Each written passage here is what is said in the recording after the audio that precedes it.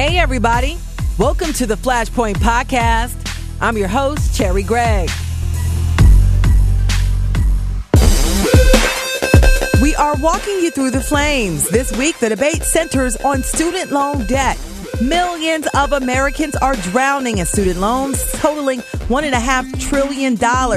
And that number is going up. Because someone is making money. But there is hope. We walk you through the flames. Her JLB? It's to curb the killing. You can't arrest your way out of this problem until you fully try and understand. The leader implementing Philadelphia's public health approach to violence lays out the plan. All of this and more. We'll be right back. Flashpoint is sponsored by the Gift of Life Donor Program. Organ donors save lives. Register today at donorsone.org.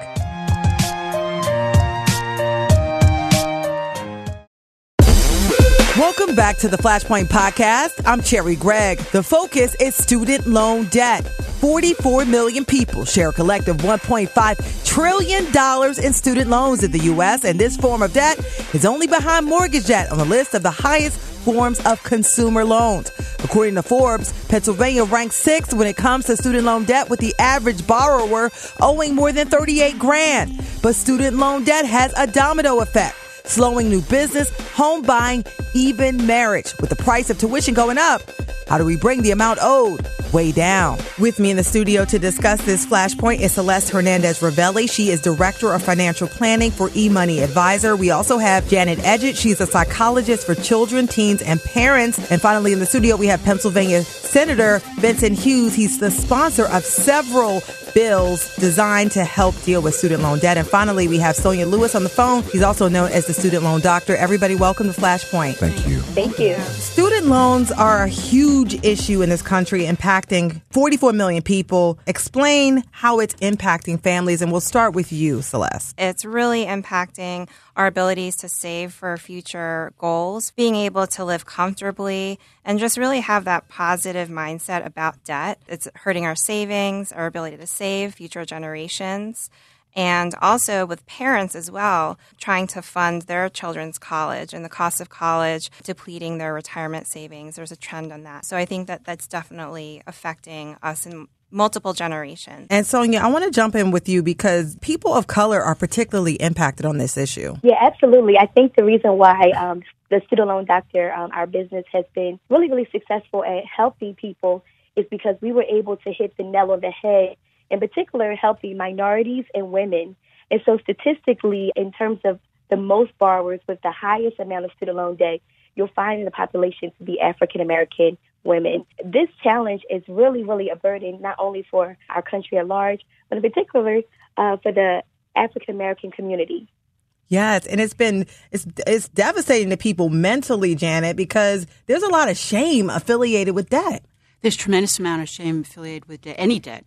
And even student loan debt, which you would figure, well, it's for a good reason. So it's not like debt because you were, careless with your money or gambling debt. It's for school and education. But nonetheless, people still feel very shamed by it. And usually afterward that, well, maybe I should have done it differently, or people make comments, and just becomes a tremendous stressor for them. Yeah, and I know that Senator Hughes has been working on a number of bills because education is a big issue. Yeah. And some people don't even know how much they owe. They don't know what they owe, who they owe. It's a lot of stuff. And, loans get sold from one servicer to another. Banks would have you package loan packages, and they sell them. So you could start with a loan with one organization. The next thing you know, you're getting a note from somebody else. The terms and the agreements may change. It's kind of like a wild, wild west environment. What we're trying to do in Harrisburg is create sort of like an ombudsman, an advocate for students and families, so that folks get pre-loan counseling, so that someone is talking to them from an unbiased standpoint of the kinds of loans that they need to think about, and then someone's helping them through the process as they go about paying off and making sure that they are aware of all the options that are available to them. You get a job, you graduate college, you get a job, you think you're making good money, and then they tell you, you know what, you should be investing in your future. So let's they come to you and they're like, well, I owe like $750 a month, or I owe some crazy amount. What are you telling people? It's really tough, that balance of savings versus paying off debt. We always tell people, just as a good way to tackle it, is listing out all of your priorities, all of your financial goals. And also learning about the time value of money and how important it is that even with a small savings account, it really goes a long way, and the value of compound interest on top of if you get a job with an employer that happens to have a match on their 401k, taking advantage of those free benefits. Usually we tell people save as little as possible, like even if you can save a little amount, like budget for every single dollar. So what we call like a zero-based budget. So if you account for every dollar that comes in, allocate it to expenses, allocate it to debt, allocate it to your savings, and then you can start to see, okay, where is my money actually going? And then when it comes to debt, working with loan counselors, working with your loan servicers to get into certain repayment plans that really make sense for your income and your particular budget and loan type. One of the things Sonia's talked about is you have to change your habits too, because people get into that psychological place where the loan feels so big that they just ignore it. Right. There's also a really unexplored consequence of the loans, which happens even before a student steps into school. And that's the anxiety that's generated about this. And what happens is my concern is that the prospect of the student loans and the worry about that is driving decisions about school and about career choices. And it's often premature. So you have kids who are 15 and 16. They're asked to pick early, pick right, and pick practical.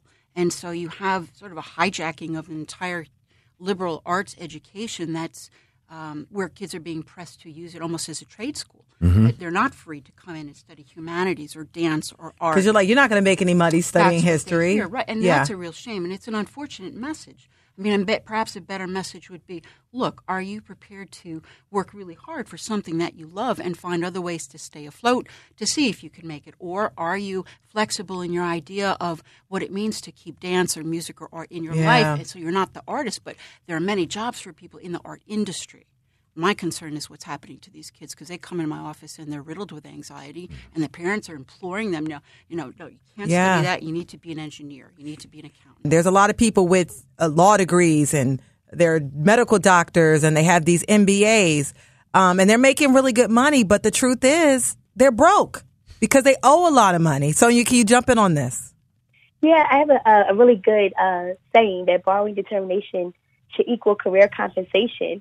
And so what happens is that you find students going after high-paying jobs, but the debt itself, it actually winds up to be not such a great investment when we're not properly choosing the right colleges. So I really appreciate what she had just shared, because if we can have the counseling and the conversation prior to that, if XYZ college will cost this much and we're expected to make this much, this looks like a smart investment. What you find is people have buyer's remorse later in life, and we see that around age 25, 30 really surfacing, is that it's really, really hard to get over the hump, if you will, because the income that one is expected to make just sometimes doesn't compete with the amount of debt and the compound interest that we see borrowers have. Yeah, and I think it also depends on the school, because there's a lot of for-profit institutions that are taking people's money. Oh, yeah. I mean, and I know you guys, and then they're in the cost of tuition. History is important in all of this. 40, 50 years ago, the whole support system for students to go to college was more grants than loans. The phenomenon has occurred over the last 30 years when it started to switch towards loans and people started to make money off of it.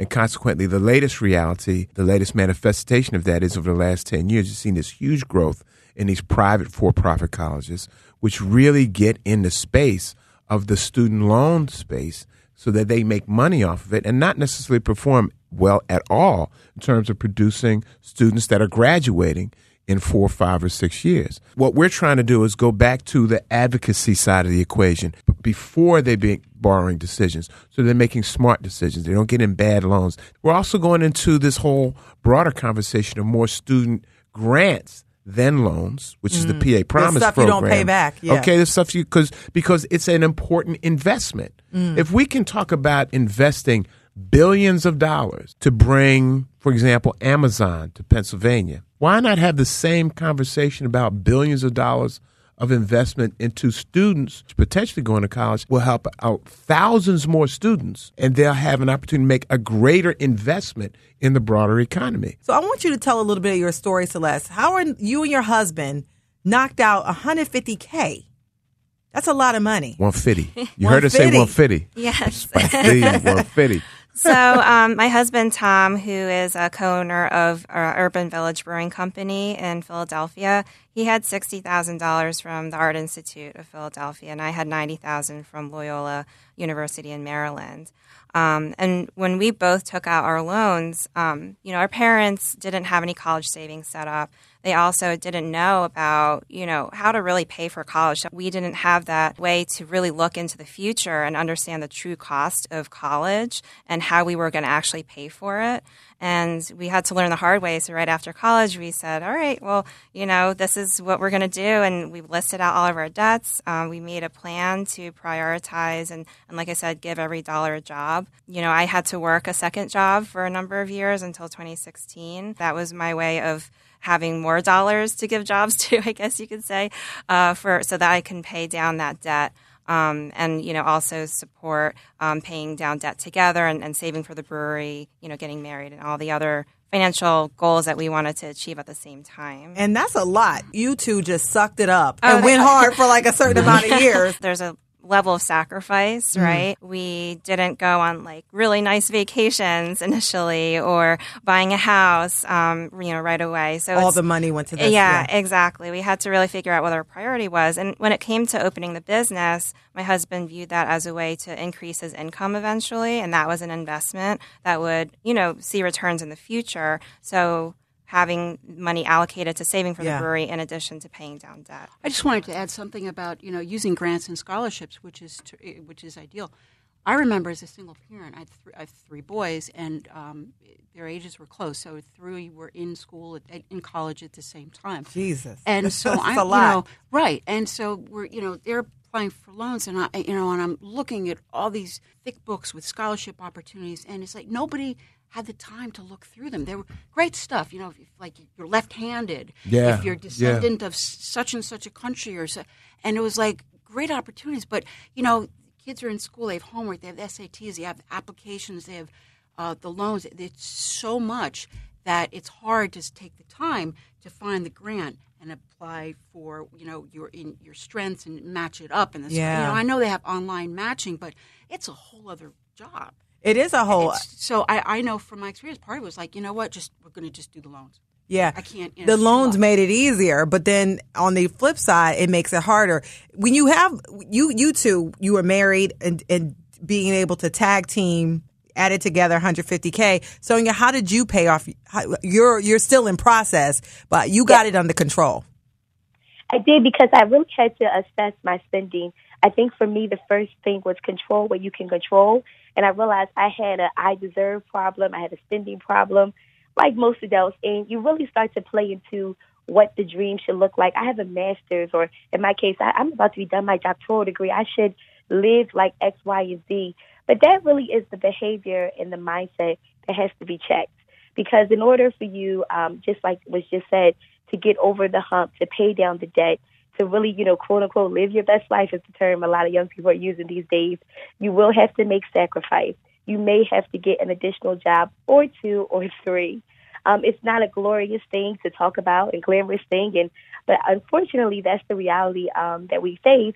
And I think that if we have more open conversations, more transparent conversations amongst our peers about how people are struggling, how they're overcoming the struggle, I really do believe that we'll be able to see a generation, particularly millennials, be able to overcome the student loan debt. The only but is that this notion that we can't change, or this is the reality that we're in and we should work 3 or 4 jobs to deal with a significant amount of student debt. I'll give you an example. And this is where you've heard some of our political colleagues say the system is rigged.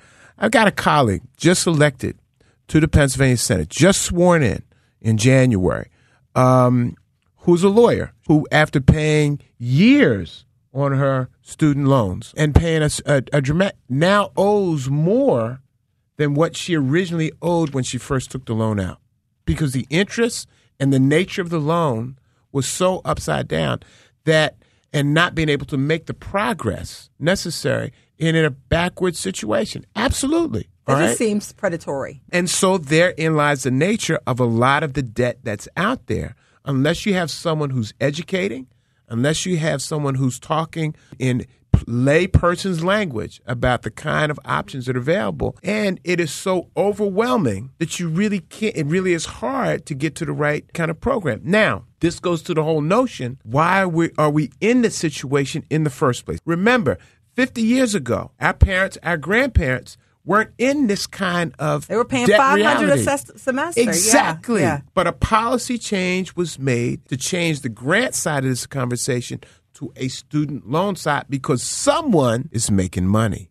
Yeah. All right. So how do you take that out? Legislation? Exactly. So you got to change it at the state level, and it has to be changed in Washington, D.C. One of the pieces we're talking about is offering current borrowers a loan refinance. A lot of borrowers right now who are carrying student debt are paying 10, 11, 12, 13, 14%. Higher than credit card debt. Exactly. We can offer at the state level, we can Right. offer 4% loans and reduce that level of burden. And Janet, I want you to pop in here because people hide their debt. People would hide. Absolutely. I owe more now than I Absolutely. did before. And people look down on it, even when you're trying to date, you know, No, you look down absolutely, on the sure. person because they he has too much student loan. I don't want to get involved with Right. that. It literally is like a scarlet letter until you're able to pay this thing That's off. right. And part of the problem is that people make arbitrary meaning of it. I mean, people say, well, if you handled your money better, maybe you wouldn't be in debt. If you made better decisions. And, this judgmentalism toward people who were in debt without really understanding their circumstances at the time. And that's what I meant. People make judgments about that, and it's important that we don't do that, and it becomes part of the conversation. Listen, I have this much loan. Let me tell you how it happened, and let me tell you how I plan to deal with it. And you make a good point in terms of sort of like when you in a relationship, it's sort of like, well, that's going to become my debt now. I was so Right. good with my money, and now I have to. I don't owe all those That's student right. loans. I don't want Should I even date them? That's right. Seriously. And so how does this debt look on your credit and your finances when you're trying to do things and move your life forward? Well-managed debt that's under control can really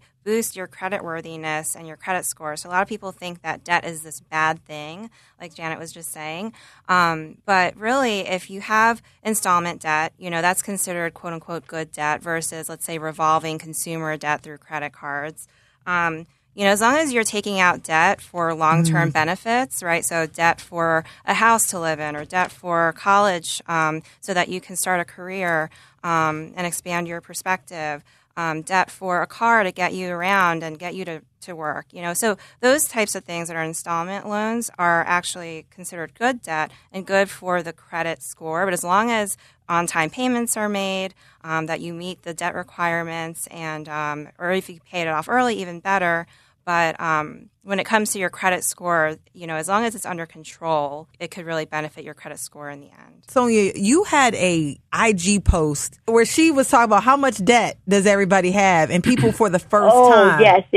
When I first started my Instagram page, The Student Loan Doctor, no one would talk to me on that page. It was like you could tell people were there, they were watching, but it was super quiet. And then one day people started to converse with one another. But I put a post up and I said, let's let the cat out the bag. Drop below how much student loan debt you have. We got about over 500 responses, and they were talking with one another in the comments.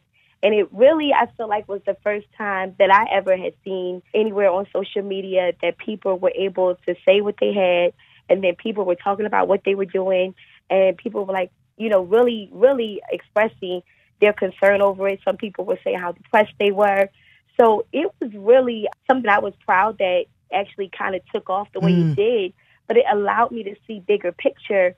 Like Houston, we have a huge problem, and if we can continue to give it a voice and a platform, we'll find solutions. Because when we went viral with our company in 2018, the beginning, 20,000 people, real followers, started to follow us, and we got about between 800 to 1,000 emails, and then 800 to 1,000 direct messages, basically like, I am so glad you made this page. And there were paragraphs and paragraphs.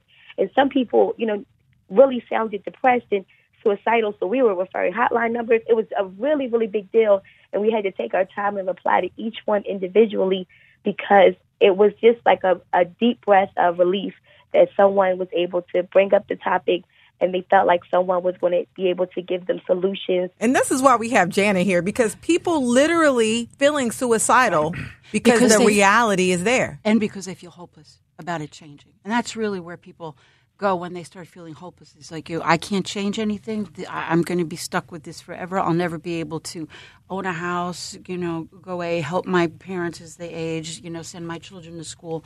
And that's when they start feeling despair. And, so I think there's this balance between this is a situation I'm in and I have to deal with it up front. But I like, you're talking about sort of, developing in people sense of agency. Well, maybe there's something we could do about this. Yes. If not for me, then for my kids or, for other people. And that's really important to have as part of the conversation. Otherwise, it just seems overwhelming. There's nothing I could do. I'm going to fold my cards. And Sherry, we can win on this. Myself, the treasurer, Joe Torcella, Governor Wolf, and a Republican, Senator Gordner, combined last year and created the Keystone Scholars Program. Effective January of 2019, every newborn child in Pennsylvania will have a 529 account established in their name with an initial deposit of $100. And that's not taxpayers' money. And so by the time that child reaches 18 years of age, they'll have dollars put in their name they'll have available for college, and it's tax-free. And so it took a while to get that done, but we got it done. Now we have other opportunities that need to be done at the federal level, at the state level, and maybe even at the local level. And a quick as well. follow-up to you, because, there were rumors flying that there was going to be possible federal legislation that would take money from your account for your student loans. Yep. Also, caps on student loans, lessening the number of payment options that people have. What can people do to fight back or even figure out how this is going to impact their life? Well, people have to have agency. They have to feel that they can have an impact on this. Right now, we have a federal administration in Washington, D.C., is pushing back on a lot of the good stuff that President Obama put in place. And they need to fight that stuff because there was some good things. For example, if you worked in the public service space, if you were a teacher, if you worked for a city or a local government, state government, you had some help. But the federal government was not telling people that this help was available to them. We've got legislation in Harrisburg. Senate Bill 111 is the PA Promise Program. Yeah. Senate Bill 400 is the HELP Act, which is the ombudsman and the ability to refinance current student debt, which helps out folks who are currently dealing with this problem. But we got to advocate for it so that we can give some people some relief. And because this is Flashpoint, we do have to wrap this up. Tax day is coming.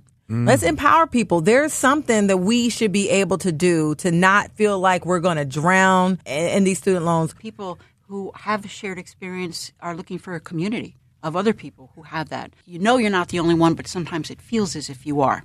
And so a community like that is terrific. It could be in all kinds of formats. Wonderful. Celeste? And I think that type of community can be created through financial literacy programs. There's tons of resources out there, loan counselors through the Department of Education, that a lot of people don't even realize that they can take advantage of that help and get their guidance through student loans and repayment plans. Financial literacy starting from, high school, grade school, understanding what you're getting into when you're paying for college and making better decisions about how you're going to pay for college, the types of loans that are out there, but also for parents, right? And so also looking at it from other generations as well, educating everyone about the impact of debt. Our website is www.emoneyadvisor.com, and we help people talk about money through our financial planning software. Sonia, empower folk. I think that we're really in a great time with the conversation around student loan debt because depending if you are a parent or if you are in repayment, or I really, really love talking with college students, there are so many people that are speaking up and advocating about this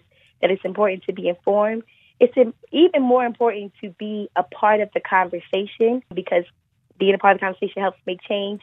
And understanding how powerful that your vote is is going to really, really make the difference. Yeah. It's the season. I mean, right now, students are making decisions of where they're going to go to college, and they're making decisions on what the financial aid package is going to look like. Call somebody. There's help out there. I'll give out my website, senatorhughes.com. We can direct you. There is help out there, and don't worry, we are all in it together. A lot of us, 44 million of us, are with you. So to Celeste Hernandez Ravelli, yes, to Celeste Hernandez Ravelli, Janet Edgett, Senator Vincent Hughes, and Sonia Lewis, thank you so much for appearing on Flashpoint and talking about this issue in the news. Thank you. Thank you for having us. Thank you. Next up, she's charged with taking on the reality of Philadelphia's violent neighborhoods. Some of them that are out there, it is about the poverty, and they're selling drugs for economic reasons. That's financially is what they know. The public health approach to heal the hurt people that hurt people.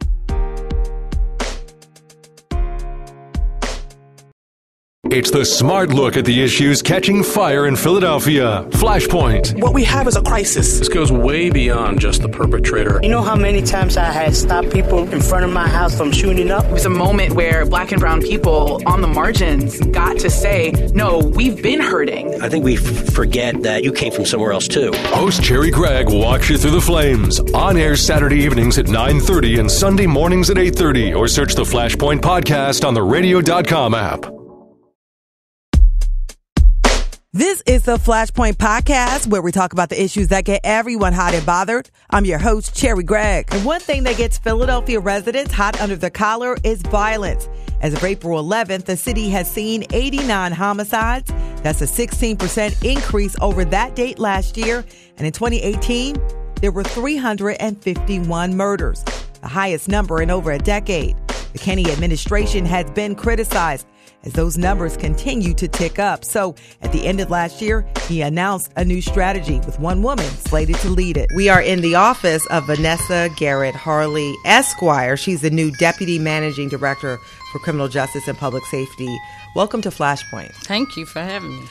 You have been given a big task. Explain what that is. As the Deputy Managing Director, under this division comes the Office of Criminal Justice and the Office of Violence Prevention. I think the big task you're referring to is the new violence prevention reduction strategy that we have prepared and the mayor has adopted for the city of Philadelphia, which is the Philadelphia Roadmap to Safer Communities. And that roadmap is the city's strategy plan around how we're going to try to prevent the violence, specifically gun violence, and also try to reduce that violence. And the need for it was very necessary. And it shows this administration's commitment to trying to lessen the violence in the city, because unfortunately we've been trending in the wrong direction. Yeah, 351 homicides last year, the highest number since 2007.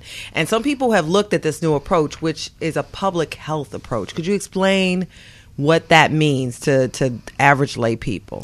So looking at it from the public health approach, it is a comprehensive plan. This actually is a 5-year comprehensive plan, although in the plan we have short-term goals and longer-term goals, or action items as we call them. The short-term goals are things we think we can do in 2019. But public health means we try to get at the root cause of what's causing the violence, what's causing people to have these kind of actions. I mean, we can arrest as we have to. Policing is a big part of it, but you can't arrest your way out of this problem until you fully try and understand what's causing the problem. So the public health approach is the same approach that the medical community uses when they're trying to figure out what causes a certain disease or anything else, which means they come at it from all aspects and sides. A large part of it is using your data, collecting, reviewing, analyzing data to help figure out what are the trends, where should you put your resources, what's changing. That means your strategy may have to adapt and change, so it is a flexible strategy. We'll be trying different things, and if it doesn't appear that they're working, we'll be moving on to other things. And I looked at this report. There's data about the victims. There's data about the perpetrators. Explain what you all have kind of learned that is going to inform this approach. So by reviewing the data that we collected both from the Philadelphia Police Department as well as our health department, we learned that the target population that we're looking at, those kind of high-risk offenders, are ages 16 to 34. They're men and boys of color, predominantly African-American. About 80% is African-American, and then about another 11% Latino or Hispanic. So predominantly men and boys of color. These mirror each other, ironically, both as perpetrators and the victims of the crime. Same age range, same ethnicity or racial makeup.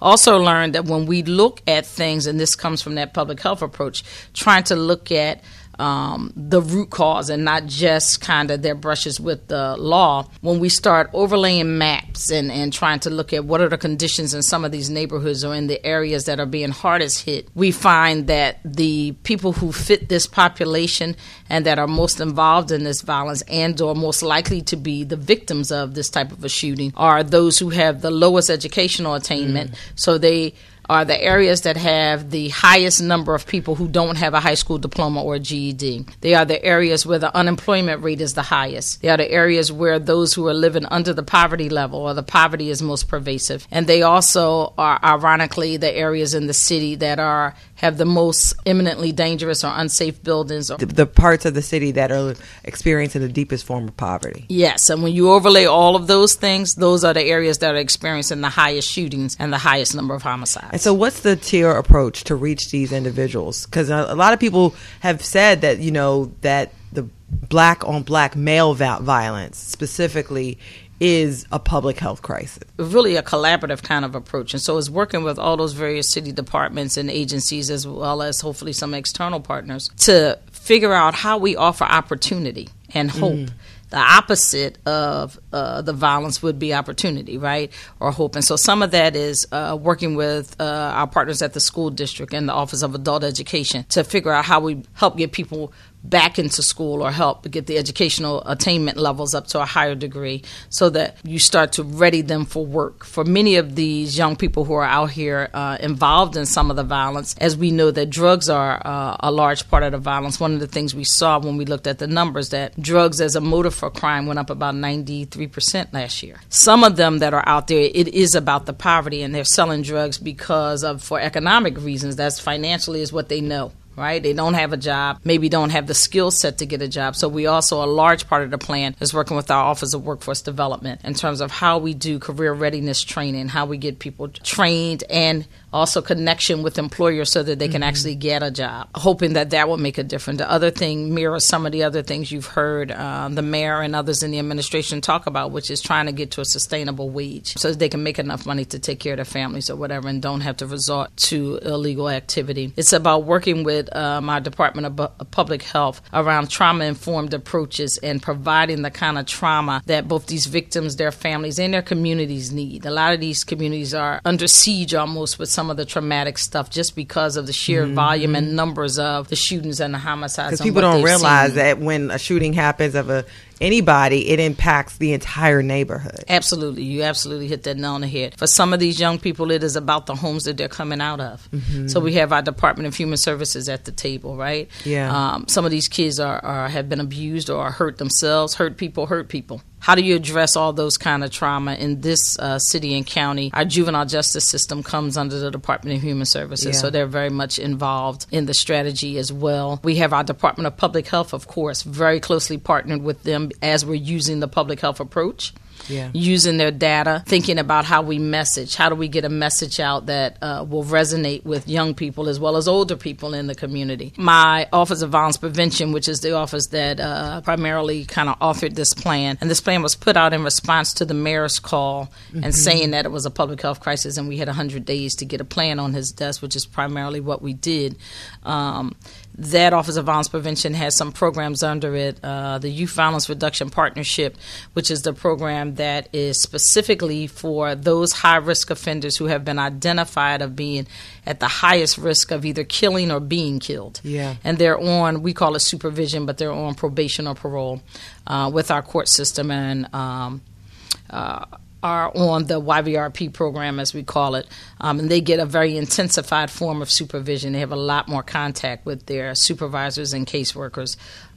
It is about, thankfully, the mayor in his budget address has offered up funding to the tune of excess of $31 million over the next 5 years that we can put towards resources, much needed resources to go towards fighting or combating some of this violence. I interviewed Shondell Ravel when he came in the Office of Violence Prevention, and I know that your office is now above that office, but there had been all this money that had been going out to organizations that has been spent on anti-violence programs and nobody really knew whether it was effective or not effective. Have you guys figured that out? And so we're still trying to learn that. I know that there was a report that went out, and the initial point that went out actually had an erroneous number. $60 million or something. When you interviewed him, it said $60 million. People were like, $60 million, and y'all don't know? In the last 6 or 7 months, it really was not $60 million.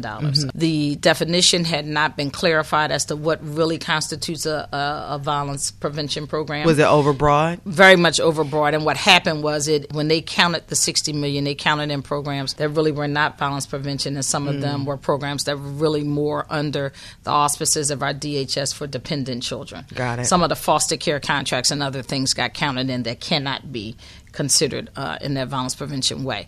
So we culled it down, and the actual number is closer to 13 million, right?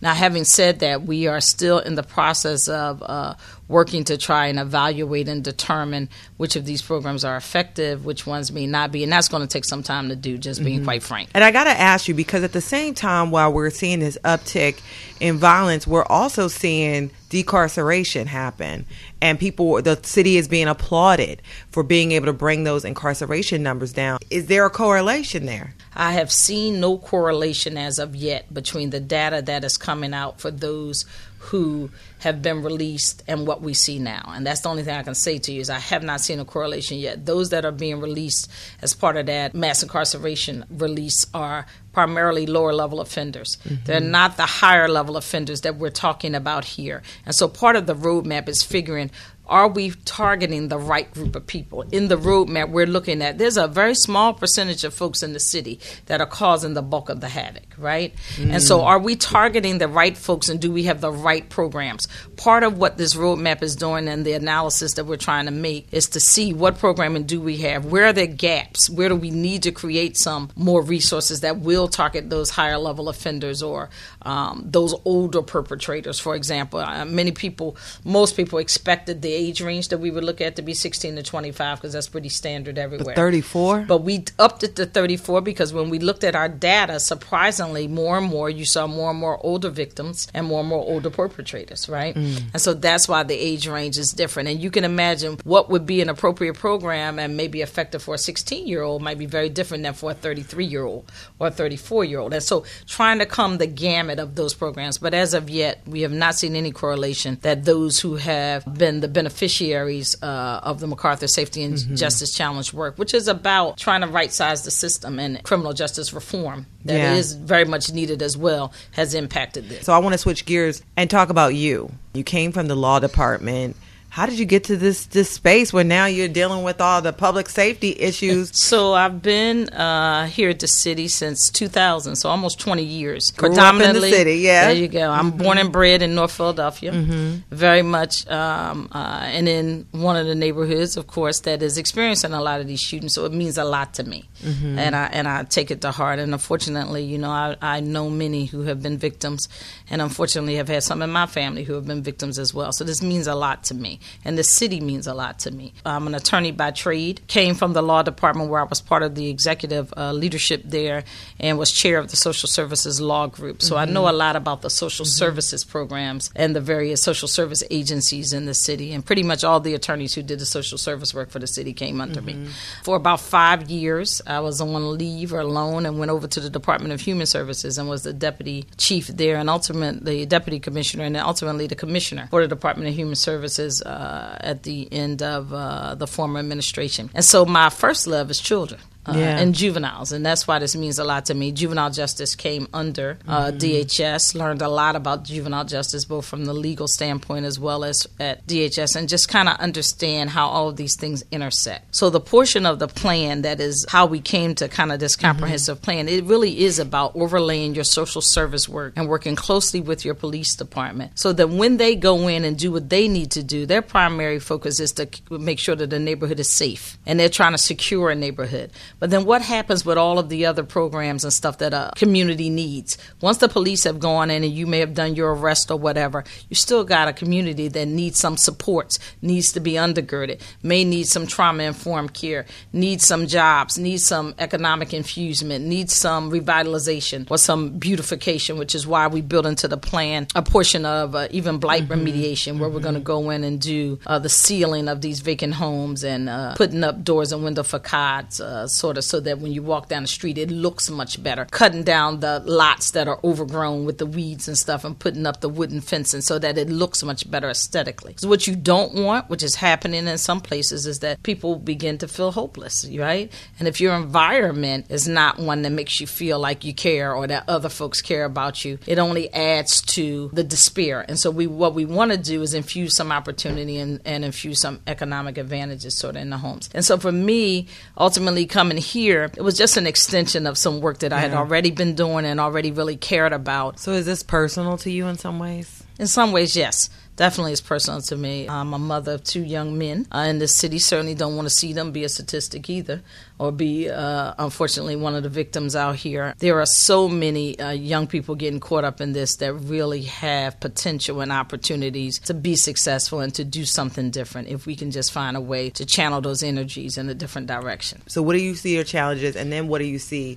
These are the 3 pieces of gold the city has that could take you over the top. Biggest challenge that I don't know necessarily I can do anything about right now and the city is most concerned about is the number of guns that are on our streets. Now, that's the biggest challenge both for the police, for the mayor, for all of us, right? And I work very closely with Commissioner Ross. He, in fact, chairs this implementation team with me. Center point of the strategy is the police's Operation Pinpoint, and then we work with them to overload the other services. But the amount of guns is something that we all care about, and to the extent that we can. I think the city, local government has done pretty much what they can. It is about state and federal government in terms of, how we change those laws. Now, having said that, the other challenge is how do we get people to take advantage of the services that we're willing to offer? Get the message out there. Let people know that there is another way maybe to do things, that there is another way to resolve a conflict, that there is other ways of addressing the issues that are going on in your home or in your life. And that's very difficult to do sometimes. How do you get people to take advantage of particularly the behavioral health? Yeah. I think we will do very well at pulling together city services in a way that we had not done in quite some time in terms of working collaboratively together to build this plan. I think we have the right decision makers at the table. But the biggest challenge is just making a real change in the community. But I do believe that with the help of the community, government cannot do it alone. The police cannot do it alone. Pretty much we need everybody in the city to understand that this violence is real, that it plagues all of us, and even if it has not affected you directly, indirectly, it is affecting all of us. Yeah, and my last question for you is when this 5-year plan is over, and you look back, what would make this a successful 5 years for you? Certainly that the number of shootings and homicides have reduced dramatically when we look at the data. Certainly that the number of young people who, in terms of educational attainment, is higher. If we were to be able to look at sort of the connection to employment or job readiness skills, and those numbers are higher than they are now, all of those kind of things would definitely make it a success. And if we were to go into some of these neighborhoods that are really fearful right now and plagued with the shootings and see something different, I could see some kids playing on the street and they're not afraid. You can see neighbors sitting outside and they're not afraid to come out. You see people talking to each other and laughing and smiling. I'd say it was successful. That's a Philly utopia right there. Right? Thank you to Vanessa Garrett Harley for coming on Flashpoint and talking about this issue in the news. Thank you for having me. Next up, he was blackballed during the McCarthy era, and he spent his final days in West Philadelphia. And he was an all-American hero. The effort to keep the home of Paul Robeson in the family. We'll be right back. It's the smart look at the issues catching fire in Philadelphia. Flashpoint. What we have is a crisis. This goes way beyond just the perpetrator. You know how many times I had stopped people in front of my house from shooting up? It was a moment where black and brown people on the margins got to say, no, we've been hurting. I think we forget that you came from somewhere else, too. Host Cherry Gregg walks you through the flames. On air Saturday evenings at 9:30 and Sunday mornings at 8:30. Or search the Flashpoint podcast on the radio.com app. This is the Flashpoint Podcast, and I'm Cherry Gregg. Thank you so much for checking us out. Please be sure to subscribe. All you got to do is hit that subscribe button. And if you're online, just use any podcast app and search Flashpoint KYW. And we here at KYW, we're all about community. You may have heard of Paul Robeson. He was an actor, athlete, and civil rights activist during the 20th century, and he was later blackballed during the McCarthy era. Well, Robeson settled and lived the end of his life in a modest West Philadelphia home. Now, the West Philadelphia Cultural Alliance is working to restore his legacy and highlight the arts in the greater Philadelphia region. Here to tell us more is Director Vernoka Michael. Vernoka, welcome to Flashpoint. And thank you very much for inviting me. And so the West Philadelphia Cultural Alliance purchased the Paul Robeson house a number of years ago. Yeah, 1994. And now there's an effort to restore it. Well, there are actually two houses, the one he actually lived in, and we also have the administrative twin next door. So we are trying to complete the first house and begin on the second house so that we can continue to expand the efforts that we have there. We have all kinds of activities, concerts, plays, the spoken word. We've just completed a whole series of book signings with some noted authors, and we have other people that are doing great things there. Because it's exhibits in there. It's a lot. It's a museum. It's a museum. And we feature Paul Robeson and also his wife, because his wife was one of the most outstanding women, one of the first ones talking about the African diaspora. And what's her name? And that was Islanda Good Robeson. And so there's also a campaign that was recently launched. Yes, we've launched a campaign, a Plum Fund. And we're asking people to support us so that we can complete the mortgage. We only owe $13,000. Now, there is somebody in this city that can write a check just for the mortgage and probably the additional amount to finish off the second house also. And why is it so important for the house to be paid off? I would like to make sure that Francis Austin's dream, who was the founder and the former executive directors, is completed by us paying off that mortgage. Yeah, and I just want to back up for folks out there who have never heard of Paul Robeson. Talk about him, because he was your Uncle Paul. Yes. My family, my father and mother in particular, Paul, his sister Marion, his brother Benjamin, they were all quite close. And so all my life I knew him as Uncle Paul. And so we will continue his memory. He brought a lot to this world. He was one of the first African Americans to really stand up to McCarthy, and he brought him before the Un-American Committee and tried his best to break him down, but was unable to. Now, Uncle Paul was a singer, an actor, an author, a linguist, and by the way, he spoke 22 languages fluently. He was a writer, and he was an all-American hero. He was an athlete, and he played not only high school, college football, and then he went on to play for the NFL, where his record still stands today. He also was one of the first to really be worldwide in speaking out against what was happening to those people who were disenfranchised. Now, these were people of all colors. Yeah. And, of course, America did not like that, because he was speaking out in places like the Soviet Union, Russia, India, England, etc. And, of course, people were listening to him because he did use his platform to get his message across. And being able to speak those languages. Absolutely. And so in America, many people don't know about him because he was shut down. They took his passport away for 8 years because he spoke out. And I remember coming to the house and the museum and seeing a new exhibit that had launched, and he was friends with Albert Einstein. Oh, that yes. always sticks in my mind. Yes. Yeah. Well, remember now, during his days, there was segregation. And so when he returned to Princeton, where he was born and partly raised, he was unable to stay in the hotel. So Einstein said to him, whenever you're in the area, come stay with me. But friends were like W.E.B. Du Bois, Harry Belafonte, many of the people like Ruby Dee and her husband. Those are the people who stuck by him and came to visit, even though the FBI and the CIA were out there watching people. Now, I remember as a child, I couldn't talk about him to friends. Wow.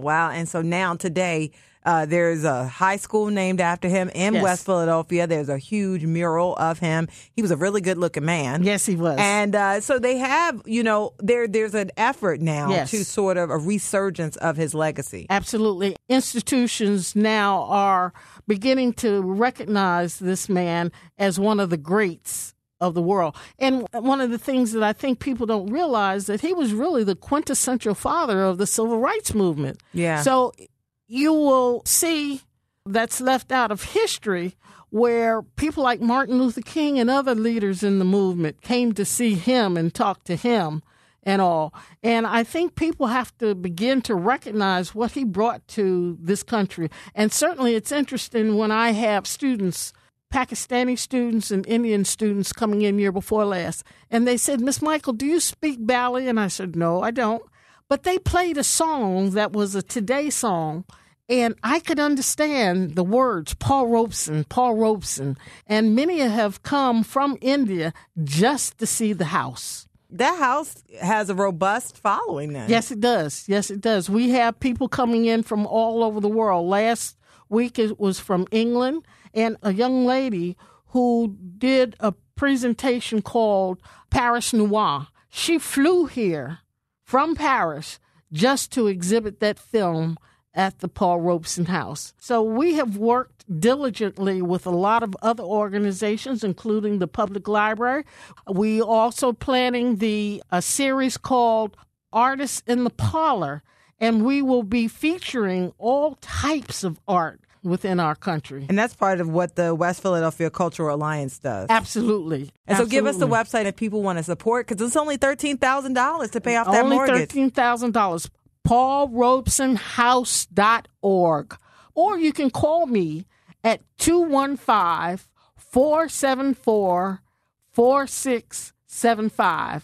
Now, I'm usually there 10 hours a day. Now, if you don't get me the first time, I might be busy at that time. And, of course, you can come in for your tours. Just call me and let me know that you want to have a tour, and I will see that you have a tour of the house. Wonderful. And so check out the Paul Robeson House. It's at 4951 Walnut Street. It's right on the corner. It's a beautiful home. Go check it out. And so I want to say thank you so much to the West Philadelphia Cultural Alliance Director, Vanoka Michael, for coming into Flashpoint and talking about this issue in the news. And thank you for always supporting us. It's a beautiful thing. That's it for the Flashpoint podcast. I hope you enjoyed this exclusive content. Follow us on Twitter. Our handle is Flashpoint Show. You can also follow me at Cherry Gregg. If there is an issue that makes you hot under the collar, let us know and we'll walk you through the flames. As columnist Ann Landers once wrote, if you think education is expensive, try ignorance. I'm your host, Cherry Gregg. Until next week, thanks for listening.